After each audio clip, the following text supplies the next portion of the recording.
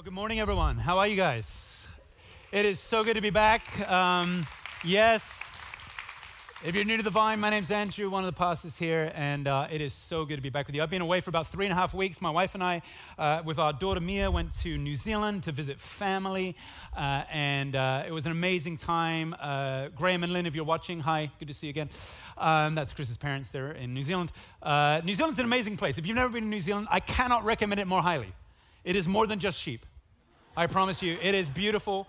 It's an amazing place, particularly if you go in the winter with the snow-capped mountains. It is fantastic, and we survived quarantine, and we are back. It was nice to be there to visit family, but I cannot describe to you how good it is to be in this room with family today. With each one of you guys, reconnecting together with Jesus. What I have on my heart to share with you guys over the next 30 minutes is, in my opinion, perhaps the most significant ingredients that there is to help you as a human being truly come alive. And if there's one thing that I've kind of dedicated my life to, it is trying to help people to come alive, to feel more alive as human beings, to live the greatest life that they can possibly live. And I think the topic we're looking at today is actually the very pivot point for what's going to help you to truly flourish in life, or to actually find yourself weighed down by the things of life that seek to drain all energy and life out of us. As I was preparing for today's message over the last couple of months, I felt like the Lord speak two words to me that I want to speak over you as we start. And that's the word release and the word restoration. And the topic that we're talking about today, when misused, when not used well, has the power to destroy so much of who you are.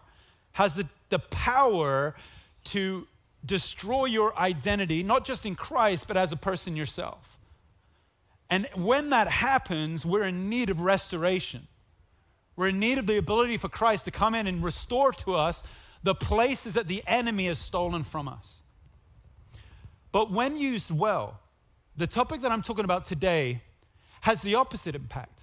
It has the ability to actually release you into the fullness of the person that you were created to be. And not just you, but then through you, release the people around you into the fullness of who they've been created to be. And if that's true, then what I have to share over the next 30 minutes is worth you opening not just the ears of your head, but the ears of your heart. Because what we're going to talk about, I think, has a profound impact on what the future of Hong Kong could look like.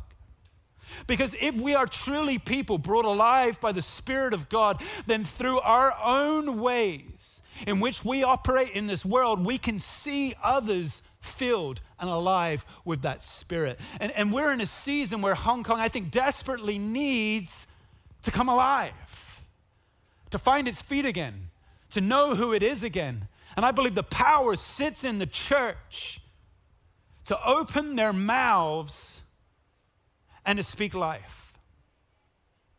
I want to talk today about the power of words. Your words have incredible power. Let me frame what I want to share about by telling you a quick story. Back in 2008, my wife and I were in New Zealand. We were studying seminary, studying theology to become pastors. My wife's a counselor, so we were training ourselves. And we had a break between semesters. It was about a week long. It wasn't long enough to fly back to Hong Kong. So we stayed in New Zealand, and some friends of ours, a couple on campus, they said, hey, why don't you come with us? We're going to take a 5-hour drive to the northeast of New Zealand. We have a little home there, and we're going to stay there for the week. Why don't you join us and get to explore a new part of New Zealand? We're like, this is fantastic.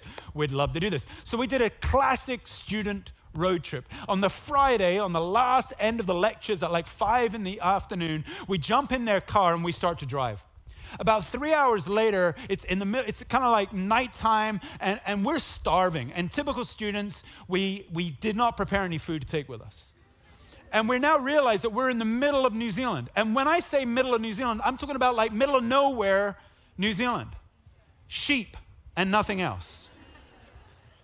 And we're starving, and we're like, okay, the next town we come to, no matter how small, We're going to find somewhere to eat. And sure enough, about half an hour later, we drive into this small town. I cannot tell you today where it is. I don't remember the name of it. There was probably maybe 1,500 to 2,000 people living in this town. It was a very, very small town. And we were driving through the small little main street, desperately looking for a restaurant. And there was only one restaurant in the whole town. And can you guess what kind of restaurant it was? Let me hear it. Chinese restaurant. Of course it was. Some Chinese guy had moved to New Zealand, found this town, opened up a restaurant, and then realized no one lived there. And not only was it a Chinese restaurant, but this was like a Cantonese Chinese restaurant. You could tell by the way it was decorated. It reminded me of a Dai Pai Dong or a Ta Ta Tang. It was like stepping into Mong Kok in the middle of New Zealand. And I was so excited. Not only was I hungry, but I was feeling like I was home again, right? So I get out of the car, we park the car, we get out, I look into the window. Now, this is a Chinese takeaway restaurant. There's no one in there. And behind the counter, there's this old Chinese guy. And he must be like in his 80s. And he looked really old. And he looked like no one had visited his restaurant for years. And I thought, like, this is awesome. This is my chance to go in there and whip out my incredible Cantonese. I bet this guy's never seen a white guy speak Cantonese. Now, it had one of those, you know those plastic things that go in front of like little takeaway restaurants to keep the flies out, right? It had those grubby plastic things in front of it. So I'm like, and I jump on in. I'm like, oh, cảm nhận sướng dịch my air. Wait, 唔該，我想食叉燒飯，唔該，快啲，好肚餓。Now this guy behind the desk, who's like 85 years old, looks at me, and his face just lights up. It's like decades wash off of him. It's like he's suddenly 45 again. And like this guy is so alive, and his face just starts to smile, and he looks at me, a white guy that speaks his language, and he starts going, blah, blah, blah, blah, blah, blah, blah, blah, blah. And he starts speaking all this Cantonese to me, not realizing that I've just exhausted all of my Cantonese. And he starts speaking and speaking and speaking, and I'm standing there pretending I know what he's talking about. I'm like, ho.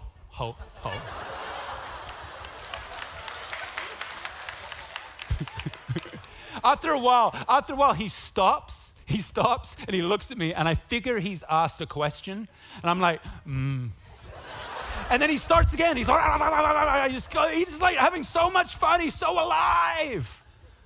And I realize that words matter. Like what we actually say out of our mouths, it communicates something, doesn't it? Like the language we use connects with people. And the wonderful thing about being created humans like we are is that we have the gift of this communication, this gift of language, this gift of being able to open our mouths and say something and enable people to come alive, people to find their youth again. I remember standing in that restaurant thinking to myself how amazing it is, although my Cantonese is limited, we were able to connect that way. And I don't know if you've ever thought about communication in that way before, but communication unlocks us to the one thing that every human being in this world longs for the most. You want to know what that is? Intimacy, connection, being able to feel like you're not alone in the world, feel like someone respects you and loves you and is here for you. If you're married in this room, you'll know how important communication is for intimacy. You'll know that when we communicate, sometimes we communicate well, and it opens up relationship. It opens up a certain connectedness between people when we communicate well. But when we don't communicate well, the opposite happens, doesn't it? It shuts people off, doesn't it? We say the wrong thing, we hurt somebody, we bring them down. It feels like there's a wedge between us. Our ability to use our words with one another will either open us up to the greatest moments of flourishing and intimacy, or it will cut us down, it will isolate us, and it will separate us. Now, you need to understand that at the very fabric and the heart of creation, God created you for intimacy and community. It's not a mistake that the word communicate has an etymology with the word community. which also has an etymology with the word communion. So our communion with God and our communion with one another is based out of the ability for us to be in community together, and our community together is based out of the positivity of our communication. Communicate well, strong community, we will find communion. Communicate poorly, bad community, and we'll be broken in our communion. Now, I want you to follow this. When God created you, he created you for that intimacy. He created you for communication and language and relationship and intimacy. And if that's the case, then the words out of our mouth will either align ourselves to the purposes and promises for which we've been created for, or they will drive us away from it. Do you see why words really matter? Every time you open your mouth, you are either aligning yourself and those around you with what God says about the world, or you're separating and isolating yourself and people from what God says about the world. And if that's the case, it shouldn't surprise us that when James sits down to write a book to the early church, a book about practical living, how we now live. How do we now live that Christ has gone to the cross, raised from the dead, and is now amongst us? How do we now live as Christians in an empire that's trying to oppress us? James says, well, you have to understand that the words that will come out of your mouths as Christians will either draw people to Jesus or drive people away. You have to realize that if you're going to be a church in the world right now, James is saying to his church, that what you say out of your mouth will either show people Christ is amongst you, or it will drive people away from Jesus. And I think what James was saying to the church then applies completely to who we are today. I mean, we're living in a time where people are crying out to say, what does it mean to reshape the Hong Kong for the future? And I wonder whether we might get a passion in us as Christians in this city to really, truly weigh the power of our words. And I know this has been a hard 3 years because I've been here amongst you, I've lived it with you, we know what it's been like. And I know that there has been a lot of things that have come out of my mouth in the last 3 years that have not built up, that have actually cut down and destroyed and killed. And I wonder if you're sitting here, gone through all the things that I've gone through in the last 3 years, you'll recognize that some words maybe that have come out of your mouth in this time haven't been so great. But I wonder what it would be like to actually walk in the opposite spirit in our city in this time. I wonder what it would be like to, like James, say how we now live really matters. And if it really matters, then what we say matters. And if what we say can connect people to intimacy and communion with God, then we better weigh the power that comes out of our mouths. I want to shape this a little bit more with you through a passage out of James. You know, James speaks about talk and language and communication in 3 of his chapters. We haven't got time to look at all of them. I want to just jump to one in chapter 3, perhaps the most important, the most foundational one. And in this passage, James has some pretty strong things to say to the church. I wonder whether we could read this together. I'll start in verse 2. Have a listen to this. We all stumble in many ways. If anyone is never at fault in what he says, he's a perfect man, able to keep his whole body in check. In other words, he's saying, none of us are perfect. I love the way James starts. I'm going to say the same thing to you guys. None of you are perfect. You've all said things that have hurt people. You've had things said of you that have hurt people. If you were able to do it, you'd be a perfect person. There was only ever one perfect person. We're all on the same playing field. Does that make sense? Verse 3. When we put bits into the mouths of horses to make them obey us, we can turn the whole animal. Or take ships as an example. Although they are so large and are driven by strong winds, they are steered by a very small rudder wherever the pilot wants to go. Likewise, the tongue. The tongue is a small part of the body, but it makes great boasts. Consider what a great forest is set on fire by such a small spark. The tongue is also a fire, a world of evil among the parts of the body. It corrupts the whole person, sets the whole course of their life on fire, and it itself is set on fire by hell. Tell us what you really think, James. I mean, he's getting right at it here. Everything that comes out of your mouth, it's like a fire, and it sets things on fire, and it's like the fires of hell, he says. Jump to verse 9. With the tongue we praise our Lord Father, and with it we curse one another, who have been made in God's image. Out of the same mouth comes praise and cursing. My brothers and sisters, this should not be. can both fresh water and salt water flow from the same spring? My brothers and sisters, can a fig tree bear olives? Or a grapevine bear figs? Neither can a salt spring produce fresh water. He's got some pretty strong things to say here to the church because he understands the impact and the power that words have. And he makes the words and he says, this is what it's like. He's like, what image can I give you that helps you to understand the power, the destructive, hurting power that words can have on people? Oh, it's like a fire. And he talks about this whole thing. There's one word in that part of that passage that really jumps out to us. It's the word hell. We don't like to talk about hell. Hell seems uncomfortable as a concept at times, doesn't it? The idea of the fires of hell, but James grabs that and he brings it here. And I want you to try to understand and try to see what he really means by this. The word hell here is a bit of a poor translation in our English to be hell. The actual word is a Hebrew word used here, although James is writing in Greek, but he uses a Hebrew word here, which is Gehenna. Gehenna was the name of an area in Israel. A little bit like how Jerusalem was the Hebrew name, Bethlehem's the Hebrew name. Gehenna is a name of an area. The area was southwest of Jerusalem, and it was a valley that was a forest. Now, in the Old Testament times, Gehenna was famous for one thing. There was a tribal group of people that lived there that worshiped a god, a deity called Moloch. And the worship of Moloch, how you worshiped that god, was through child sacrifice. In fact, they called it the Valley of Fire. And what would happen is they would set on fire the forest in that place. And when the fire was raging, people were encouraged to bring a child and throw the child on the fire. It was like a rubbish tip of wood and flames and burning flesh. Apparently, you could smell the rotting, burning flesh for miles around. And if the wind was blowing in a certain direction, you could even smell it from Jerusalem. Now, everybody in James's time and those before knew Gehenna this way. This is why James, when he writes, he says, imagine a great forest set afire by a small flame. Imagine, he says, the fires of Gehenna. And what he's saying is this: Gehenna represents for people in that day the very worst of human choices. I mean, you can't get any lower than that. I'm going to take my child and burn them alive. It is the representation of the worst thing that humans can choose to do. And James takes that imagery and he says, if we're not careful, what comes out of our mouths, the power out of our mouths, can shape the reality so that the worst of human choices can come true. And he's saying this is not the way it should be.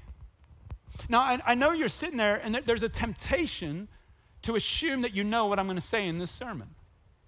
There's a temptation to sit there and go, okay, Andrew, I get it, right? James is talking about like not saying bad things about people. So I'll just modify my behavior a little bit and not say some bad things about people and we're all good, right? Great. Lunch? I want you to know that's not what James is trying to say here. James is not passionate about some behavior modification. He's not trying to say to the church, just do better. He's trying to, with this imagery, and what he's trying to teach here, he's trying to get much deeper than that. He's trying to help them to understand the very foundations and the source of where their words from. Because he believes this. He knows that yes, the words that you speak out of your mouth can represent the worst of human choices, but they can also do the opposite. They can also set people alive with the fire of God. They can also bring people into the fullness of their creative power. The words themselves have the ability to go that way or that way. And his question to the church is, which way will it go for you? And to draw that in, he uses another metaphor in verse 11. He says, can both fresh water and salt water flow from the same spring or the same source? He starts talking about sources. And he says, if you think about a source of water, can both fresh water and salt water come from the same source? No, it's not possible. Thereby, the words that we speak that bring us into life and the words that we speak that bring us into death, they come from different sources. He's trying to get the church to think about where is the very foundation of words in the first place.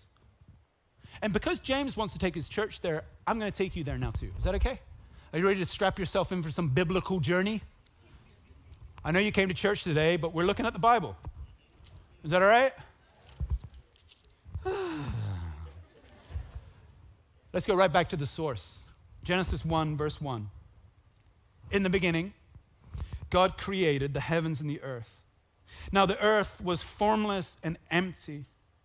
And empty there means this in the Hebrew, empty.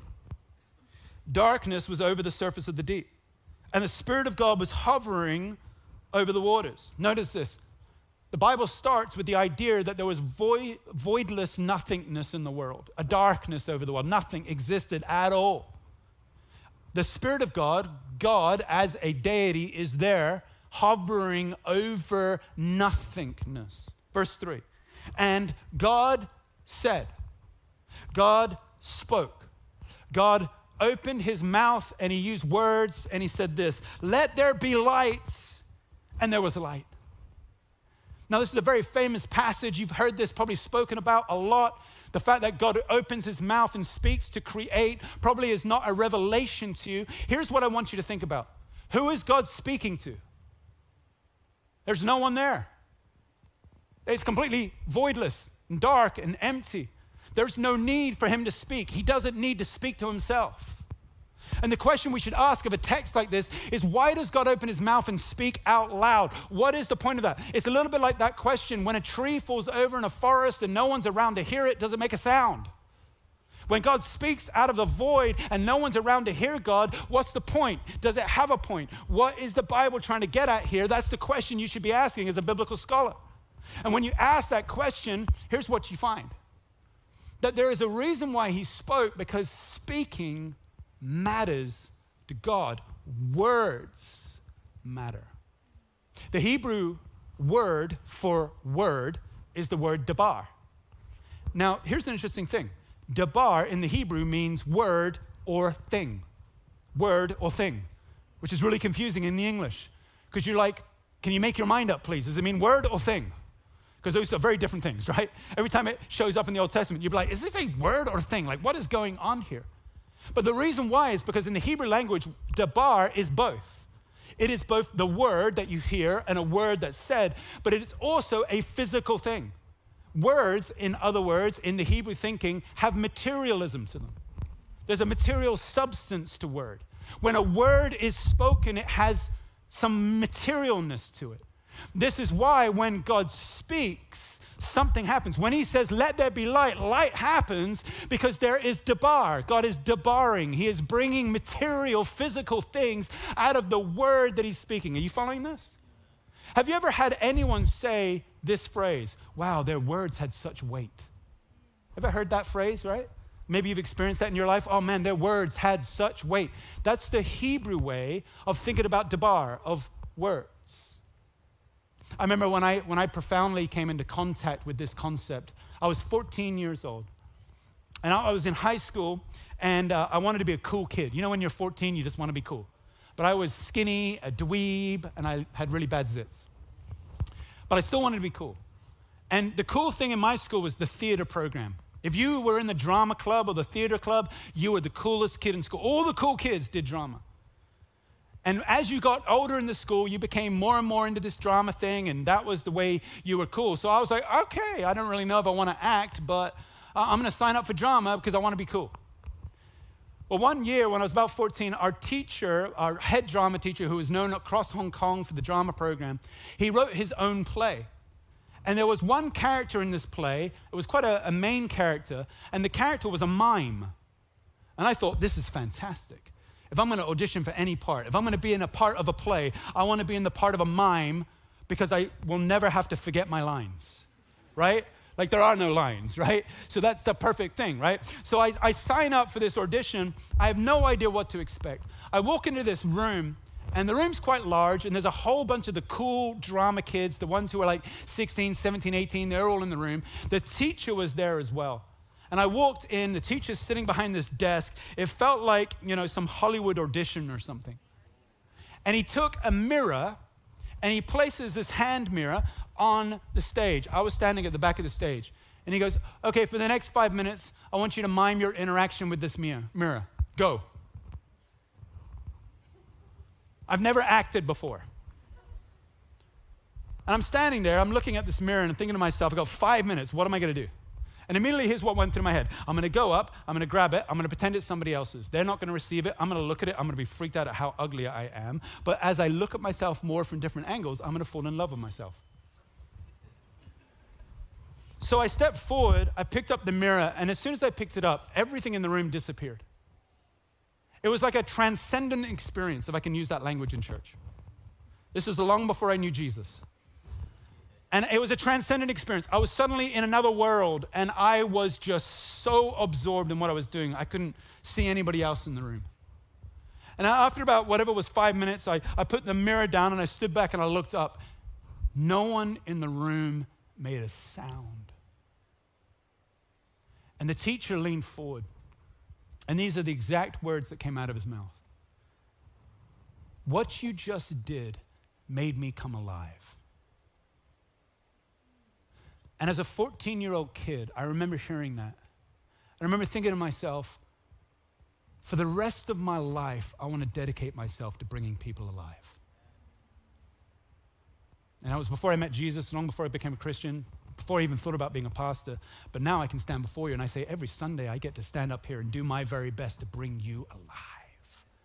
Because somebody at the age of 14 said something over me that had materialism to it, that shifted something, changed something in me, made me a new person, called me into a destiny that I didn't even know I needed to be called into. When God stands before creation, a voidless creation where no one's around to hear it, he still speaks because his words have materialism to them.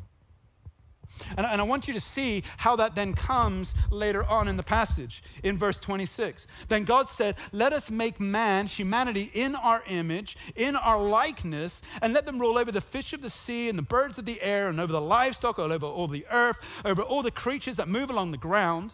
So God created humanity in his own image.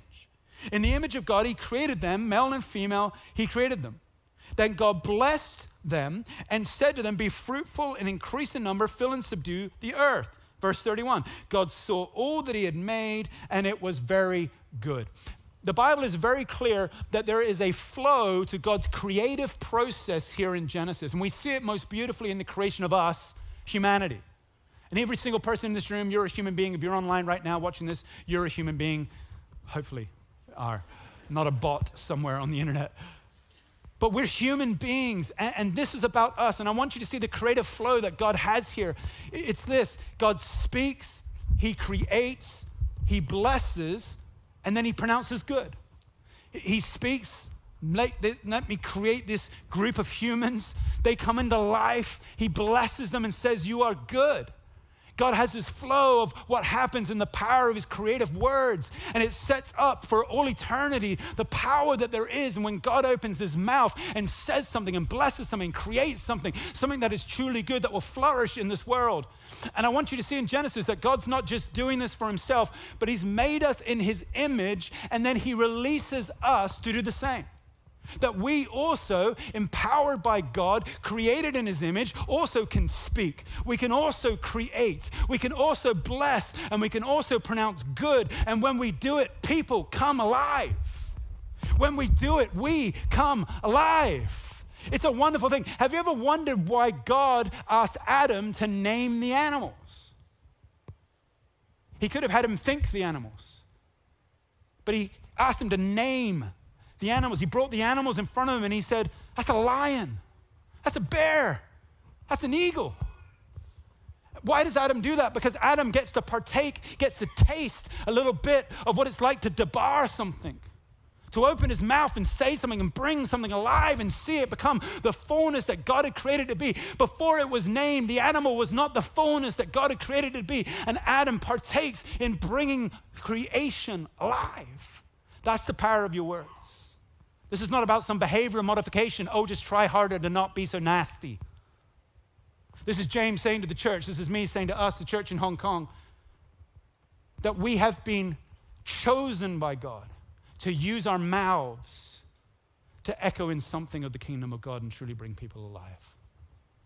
But 2,000 years later, James writes about the tongue, and he says, it's a fire of Gehenna. It's a fire of hell. It's like stinking flesh burning.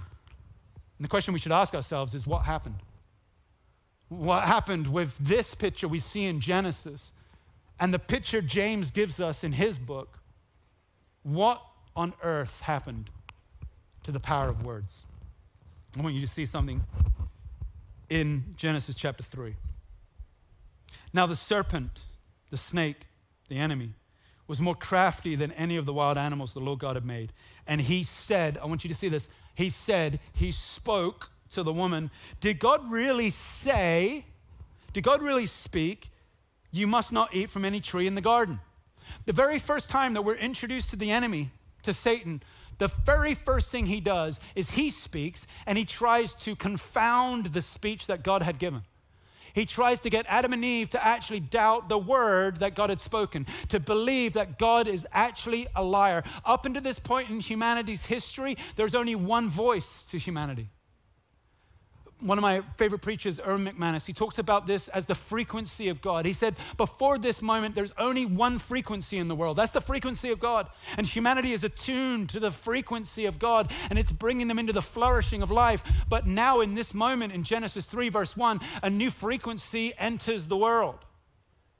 And this frequency is trying to do the opposite of what God is trying to do. And this frequency is tearing apart that human connectedness to God and to one another. And what you see in Genesis 3 is Adam and Eve choosing the frequency of the enemy, choosing to believe the lie, the word that was spoken there. And in doing that, they align themselves to what that produces. You need to know that when God speaks, he creates, he blesses, and he pronounces good. When the enemy speaks, he destroys, he curses, and he pronounces death. That's what he does. And that's what he does right there in that moment. And Adam and Eve, they align themselves to this new frequency. And in that new frequency, they begin to vibe, to resonate with that thing. So they begin to curse one another. They begin to tear each other down in front of God when God shows up. They hide because they realize that they're naked and they feel shame. Shame enters the picture. All of this simply because they've aligned themselves to a new voice, a new word. And this is really a critical thing. Because when James talks about the different sources of water, he's bringing them right back to this Genesis creative moment. And he's saying, which one are we actually aligned with? Because guess what? When you open your voice, what you will say will either resonate with the frequency of God in the world, or it will be in dissonance to the frequency of God in the world. What you say, what comes out of your mouth will either align to it or it will go against it. James is saying, Genesis is saying, there's no middle path here. There's no neutrality when it comes to the power of words. They either build up and release or they tear down and destroy. That's what they do. In Genesis 3, there's no Genesis 3b. I wish there was.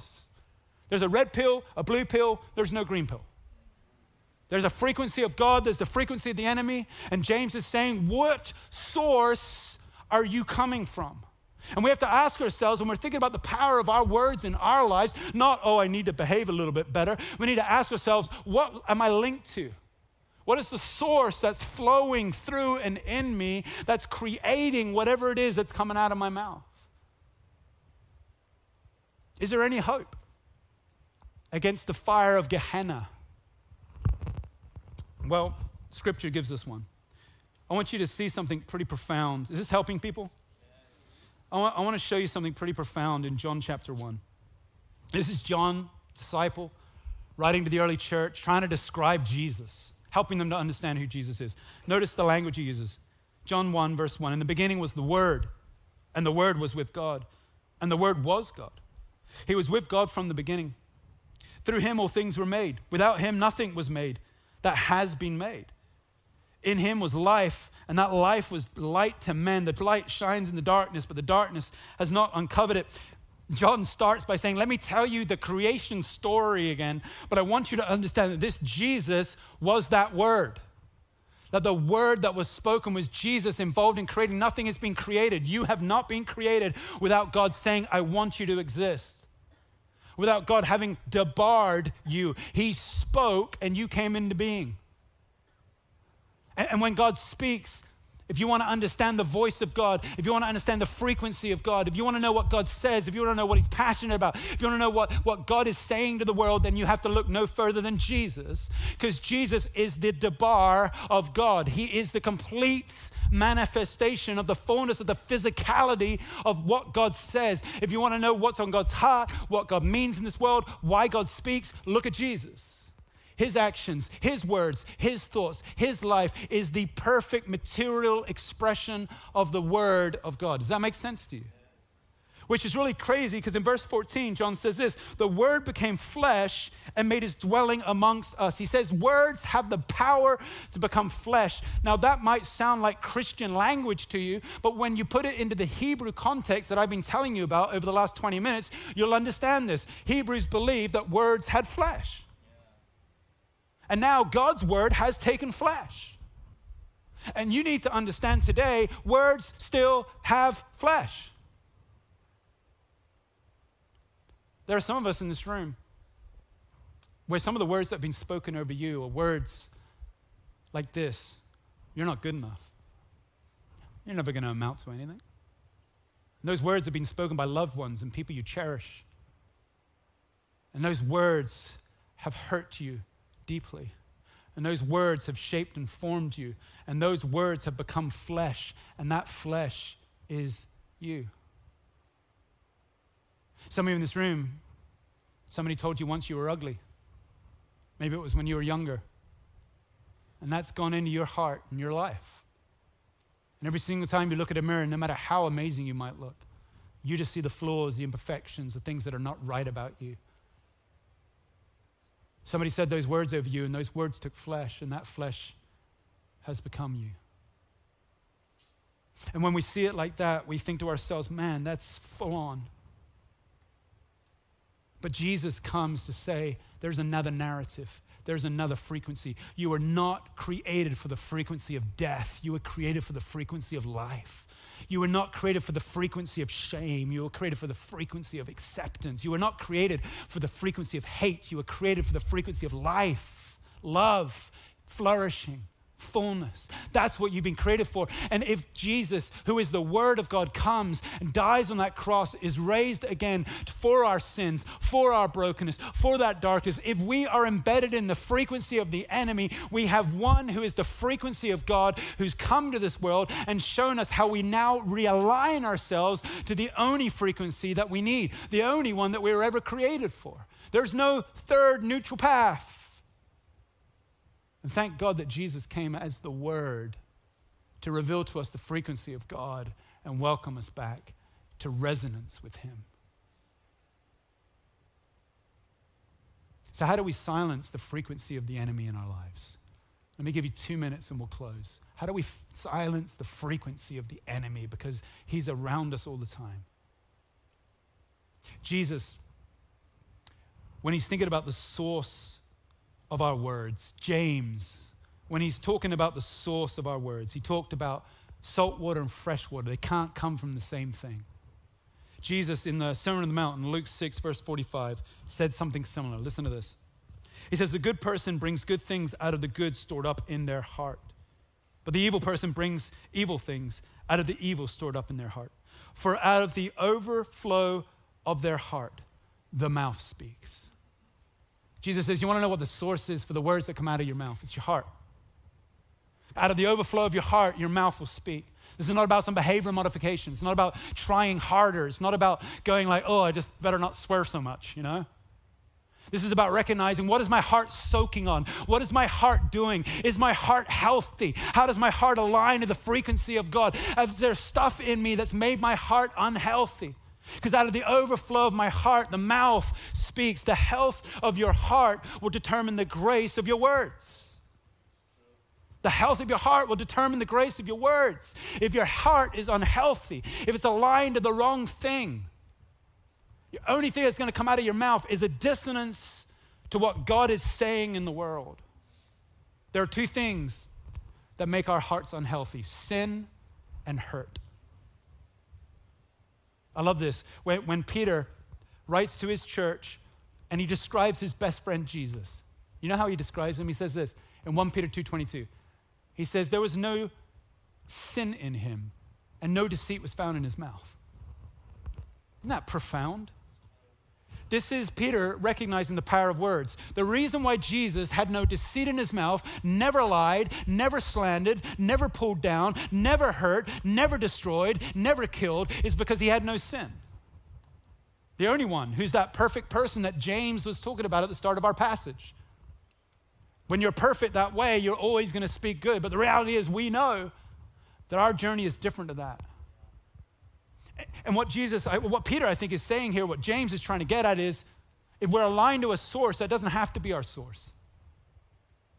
And if sin is a reality for us, as it is for all of us, our ability to confess and repent and walk in openness with God, embrace his forgiveness and know that forgiveness is him, is part of our releasing of our hearts to the source and the frequency of God's love again. And as we do that, as we make that our Christian practice, as we have a discipline in our lives of confessing him, we'll find ourselves more aligned to the resources of life and love and forgiveness and grace and mercy, justice, the things that the world needs to see. And so the first thing we have to do is check our hearts. Some of you in this room, words that come out of your mouth are bitter and angry and are tearing people down, and you don't want to be doing it, but the reality is there's some unconfessed darkness and sin in you. And some behavior modification is not going to fix that. Just trying harder is not going to fix that. It's the source that's the issue.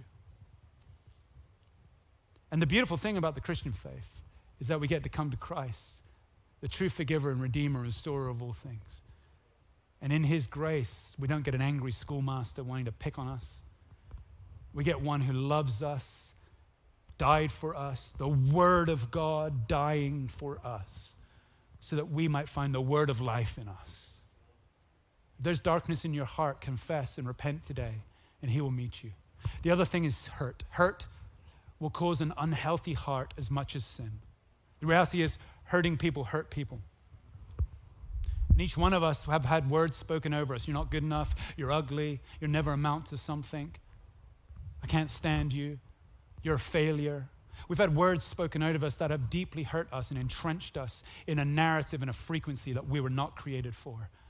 And more than that, so often we speak words over ourselves that way. We look in the mirror and declare something. We look at test results and declare something. We look at our workplaces and declare something about ourselves. That is not how God sees us.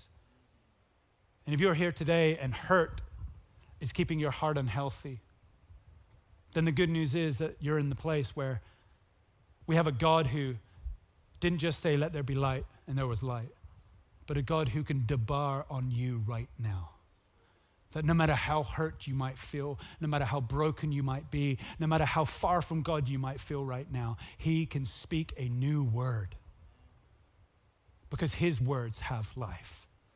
And he can align you to the frequency of his healing and restoration and love right here in this moment. And the question is, are we going to, like that Chinese man in that restaurant, are we going to use our words to bring others to life again? Or are we going to use our words to connect to the narrative of our city in this time and just be negative, negative, negative, and negative? I'm tired of hearing negative things said about this city. We all know there are challenges in Hong Kong. We all know that those challenges are serious, and they're political, and they're COVID. We're all aware of it. But I wonder whether we might commit ourselves to bringing life. Wondering whether we might be willing to overcome our own sin and our own hurt and rise up in this time and truly speak some words of life to this city. I wonder if we could pray. Let's pray.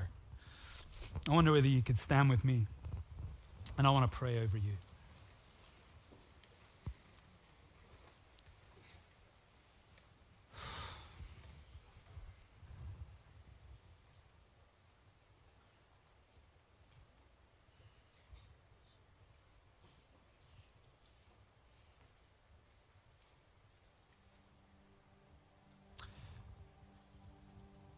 Holy Spirit, we're so grateful. We're so grateful for your mercy. We're so grateful for how you created us. We're so grateful for the way in which you spoke, created, blessed, and said, this is very good. Lord, I want to pray that you would silence the frequency of the enemy over this city. In Jesus' name. I want to pray, Lord, you would silence the frequency of the enemy over this church. In Jesus' name. Lord, I want to pray you would silence the frequency of the enemy over people in this room. In Jesus' name. You were not created for death. You were not created for curses, for words that destroy and pull down. You were created for life and life abundant. It doesn't mean that your life's going to be perfect or easy all the time. But it does mean that God has created you to vibe and resonate with his frequency. And when you do that, you will find yourself fully alive and wanting to bring others around you into a place of being fully alive. Holy Spirit, I pray that you would come for those who are steeped in sin in this time. Lord, we know. Lord, we know the challenges that we have. We know the sin that is in our front door, the one that lurks in our bedrooms, behind our computers, the one that is just present in us in our workplaces. Father, you know the sin we struggle with, the one that so easily entangles. And we ask by the power of your Spirit right now, Lord, that we would confess that sin to you. We would be courageous enough. I want to challenge you this week to be brave. If you want to really, truly speak God's words in your life, you need to deal with your sin. The spiritual discipline of repentance and forgiveness is a gift. It's not a burden. It is the one thing that will release you into the greatest amount of life that you could ever have. I want to pray that you would have the bravery this week to confess your sin. For those of us in this room who are hurt right now, feeling hurt, wrestling with hurt, who have had words spoken over us that are just difficult, that have really truly shaped the course of our lives. Father, we recognize that, Lord. We know that. We know, Father, that happens. It's happened to me many times. Father, we want to pray for freedom in the house. We want to pray for release, Lord, of the enemy's strategies to hold people back to the destiny God created them for. I want to pray for healing and restoration for anyone in this room, Lord. Anyone online right now, Lord, that is desperately in need of a new word. I want you to know that God is still speaking. He didn't speak at the beginning of all things and then shut up. He is still speaking. He is a speaking God, and he can speak over you right in this moment. Wherever that deepest part of the hurt is, he can speak the opposite word that was spoken over you. And I believe he wants to speak that to you today. And I believe that will be a realignment of the source, salty water becoming fresh again. So I pray that you would just open your hands now and just allow the Holy Spirit to say whatever he needs to say to you. I want to encourage you, if you came with people that you trust and know, you can maybe reach out and ask someone to pray for you in this time of worship and ministry. This is the kind of word that we're not supposed to just hear and go away and have some nice dim sum or some cha su fan. This is the kind of word that you are to marinate on a little bit. Invite some people to sit with you with, to pray, to do some work with the Holy Spirit on. And whether you do that work here or do it later, I don't mind, but I want to encourage you to invest in what the Holy Spirit might be saying to you now. Let's take some time to do that as we respond in worship.